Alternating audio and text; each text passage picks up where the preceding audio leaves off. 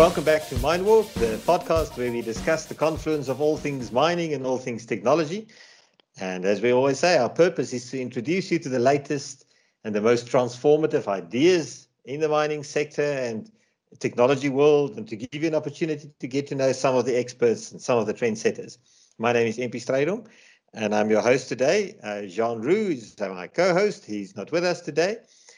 But we always say this, and we always mean it. It's great to have listeners. Please don't forget to like and share and comment on this podcast, and also to send us your questions and your suggestions for more topics to talk about. This is the second episode in a discussion we're having with Sinisha Vukovic, who is a scientist and an expert in artificial intelligence. If you ask me, also an expert in normal intelligence, but there we go. I'll let you be the judge of that. Last time around, Sinisha and I talked a little bit about, what AI is and some of the fears that people have of AI and so on. And we want to jump a little bit deeper into some of the practical applications of AI in the mining industry. Welcome back again, Sinisha. Nice to be back.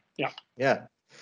So, as I said, you should go back to our first podcast if you missed that one, our previous episode, in which Sinisha gave us a bit of an overview of his background and his world, his work in academia. He's had the privilege, he described some of it as luck as well, to work all around the world at research institutions, including PISA in Italy, and then national labs at Berkeley, in Oak Ridge, in the nuclear facilities there, and then at Cavendish in Cambridge as well, after which he then went and started to, what did you call it? Go from learning to earning, Sinisha? Yes, lose the L, yeah. That's it. So you have to lose something to gain something, I guess. Yep. So we talked last time about AI, and you made an interesting comment. You said that AI is now in a place where it is childish, but not stupid. Just take us back to that. Let's just start jumping at that point. And what did you mean by that? That's a very important distinction. I'm not trying to insult anybody, but the stupid brain is much harder to improve than a childish one. And if right. you classify AI as a childish, that means you just saw, okay, this is going to grow. This is going to go forward. So the first book that came out that AI wrote 2 years ago was on lithium batteries. And when they trained the AI to go and on its own write a review of all the literature on lithium. And when you read it, you can tell this is a little kid writing it together. It's kind of almost useless, but it's interesting. But it's still childish. Right. However, you can tell it's making connections, and there's a philosophical consequence here. If this is how the brain works, I think there will be a big disillusionment at the end. Oh, we're not so special if you can just copy it with a computer. And at the moment, we're able to do it. Yeah, this makes an interesting point, and that is that not all AI has to be an AI agent that kind of tries to imitate human or some kind of natural being. Is that right? I mean, there could be a disconnected AI algorithm or machine that acts on input and output and gives you hopefully useful information back. But it doesn't respond like a robot does. No. So there's always this part smart. It needs to be something smart, something intelligent, and intelligence is not what the machine thinks is intelligent. What we think is intelligent. It's our qualification of something. It's not intrinsic to the machine. It really comes from us. So it's subjective. But in any case, it has to do something that we can do, and we think we are the ones in proprietary knowledge to do this proprietary skill. It's not the case. So if you have AI which is really good in recognizing shapes, then why bother having somebody waste time on a million of pictures to try to figure out the shapes? Let the AI do it. If it's about translation, let the AI do the translation. Don't waste your time. However, if there's a poetry, if there's some specific language, the AI hasn't been trained. Okay, now you're in problem. AI is not going to do a really good job because it's just as smart as the train. There's something called corpus, literally from Latin, a body of knowledge that you use to, and that's how you train it. That's how you get it. The famous example is that when they train AI to recognize cats, but all the picture of cats they give them are in the grass. The next time you give a picture of a cat in the snow, it says that's not a cat. Well, we didn't realize when we were training it, the machine was thinking the green part, the grass is the cat. So as long as you figure out these parts, AI will do exactly what you need it to do. And unfortunately, maybe for us, our ego, it will do better than us. And as long as it's like that, AI is better. And if it's not, AI is not. So don't misuse AI and don't put it down or lift it up in the wrong context. So when we get a little bit closer to home for many of the MineIP listeners, of course, we want to find ways of understanding how we can apply this technology, because in the end, it is technology. As we know, most of our listeners are from the mining industry or related industries, and of course, we want to make it a little bit practical for them as well. Yeah. And then the question is, I recall in our previous discussion, you were talking about when you were working at Berkeley, and the questions that you were asked was, go and do something that is valuable. Find a problem that is valuable to solve. And that is very, very true in mining. And you can see that in many instances, mines find that there's this new tool, this new toy almost. And just like many digitization and digital transformation projects, there's a little bit of a disconnected or non-strategic approach. And let's just find some small applications and see what we can do with them instead of necessarily big thinking. I want to ask you, Thanisha, what are some of the next horizon applications of AI in mining that you think the mining industry, and maybe even wider than the mining industry into natural and natural resources, will be looking at? Okay, so there are three horizons: the first one, the medium one, and the long one. The shortest one, the one anybody can jump into it, is that if you can make a picture of something, there's a video, let the AI analyze it. It will do a good job. So you have a conveyor belt and you look at the rocks passing by and you're interested in size. AI is perfect for that. Take a snapshot of the rocks and it will tell you what granularity you have. If you have frotting cells and all those bubbles coming up, don't need an engineer going there, dipping the finger and looking at it, like, put the camera there and then from somewhere else look at the camera and say, I see it. I don't need anybody to go to smell it there. But if there's a camera, you don't have to look. Let the AI tell you how the size of the bubble, therefore this is what's happening. So every time you have something like that, you can do it. Every time somebody's writing those detailed safety reports, and you can train natural language processing to go through those reports and say, yeah, I know everybody can write anything, but they write proper terms and I can extract them. I can and make these tokens, and I can recognize these tokens as important, and therefore I'll interpret them in terms of safety and health. Then I can do the summarized reports for you. So AI can do that. And then you don't need to lose people. People can just supervise that. But every time you'll realize, I don't need these people to supervise, let them do something else. So that's a short term where AI can kick in immediately. So if there's a record of something, either video, image, or text, let the AI do it. For us, in our company, we're going a little bit further here. So it's a combination of all this. You're going to have a three-dimensional picture of a mine in space. Right. With all sorts of labels and attributes and text and shapes and colors. Now look at that and interpret that. So it's not just a 2D, 3D image and the text and all combined. A little bit more complicated, but it's still not the medium term. It's short term. We can use that and say, look, we saw this in this mine. How about the next mine? Well, because MineIP, for those of our listeners that don't know, to amalgamate, as we say, all of the mining technical data sets that are available on the mine into, as we call it, a digital twin of the physical asset. So we've got all of the data.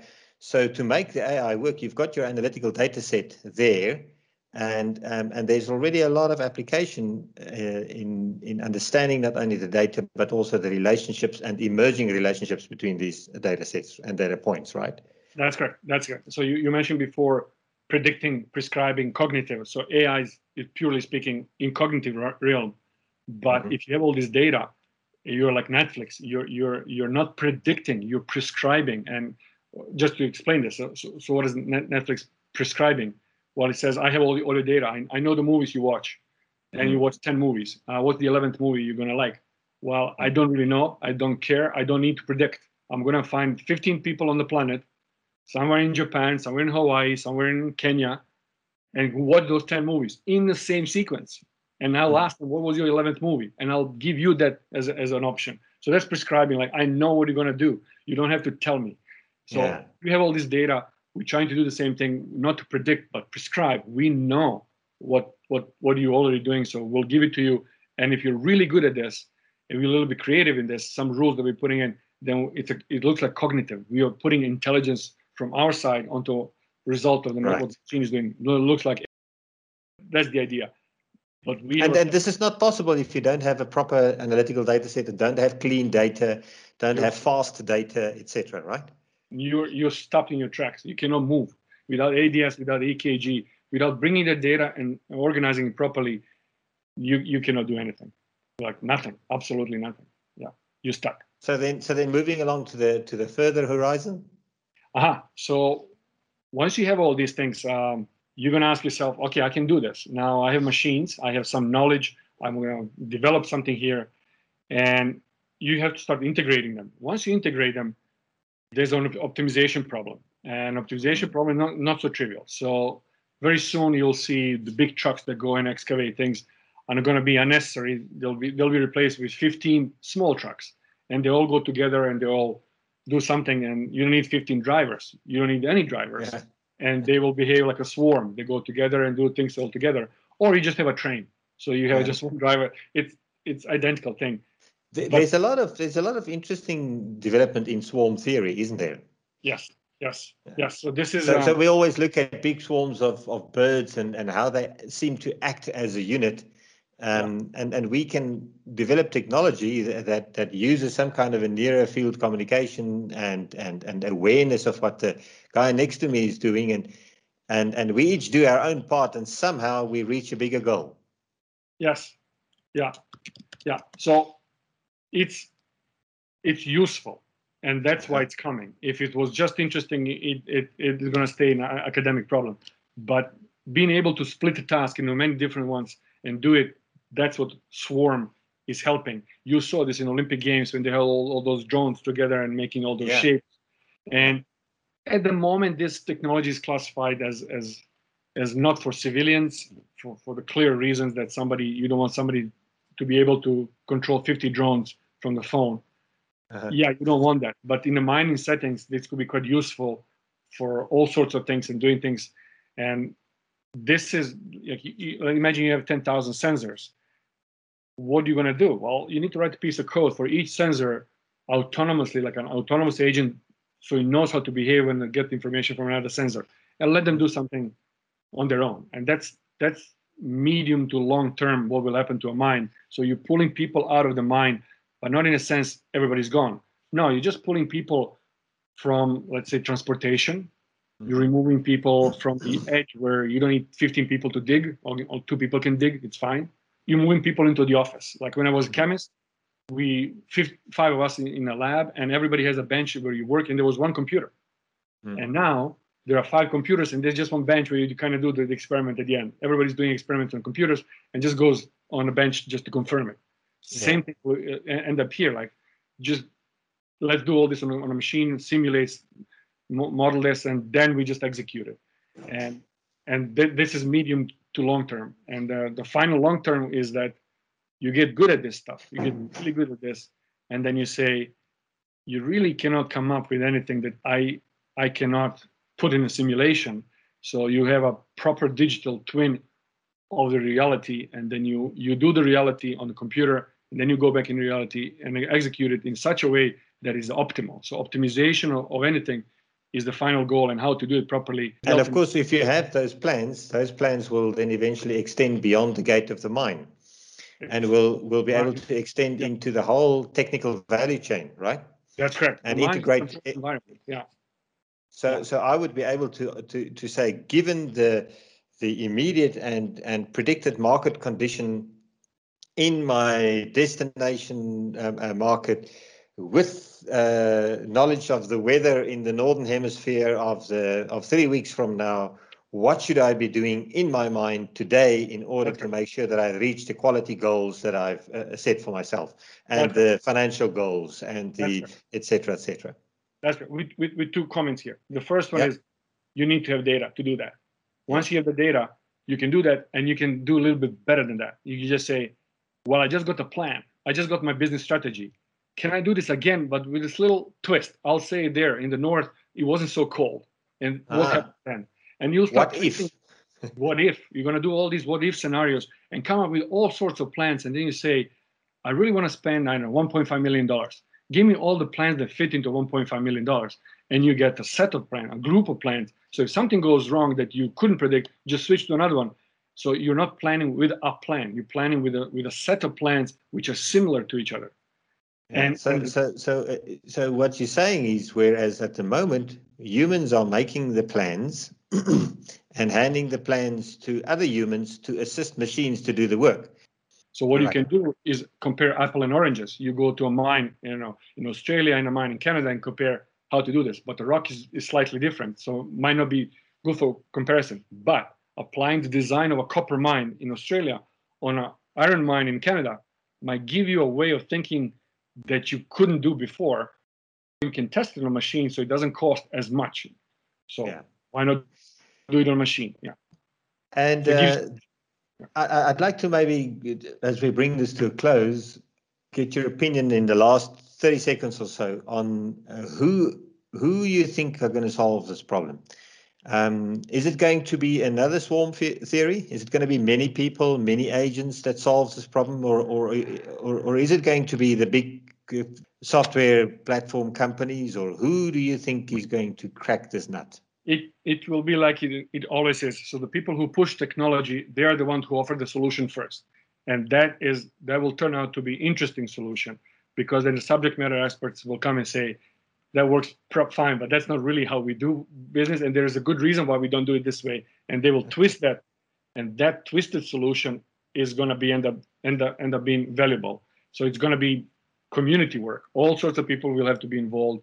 It won't come from one company, and Tesla will do a little bit, and then Apple will say, I'll do this. And there's some tiny little company from somewhere in Germany will say, hey, we actually have a vaccine. And all the big guys are looking,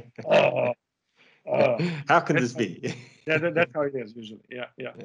And they know each other. Never forget that. All these people working, they know each other, and they're talking. And whoever comes up with a solution is not the only person. Everybody else was doing the same thing. They just didn't get across the line first, but everybody's very close there. Yeah. So it was as interesting as hopefully it was also valuable to many of our guests, and as it was to me. Thanks again for your time, and we'll get you back pretty soon as we make some more progress, both to comment, I guess, on what's happening elsewhere in the industry, and to tell us a little bit more about how you're applying your mind to come up with useful and valuable solutions for MineIP. Yeah, no problem. Glad to be back. Yeah. Thank you, Sinish. It was great having you. Okay.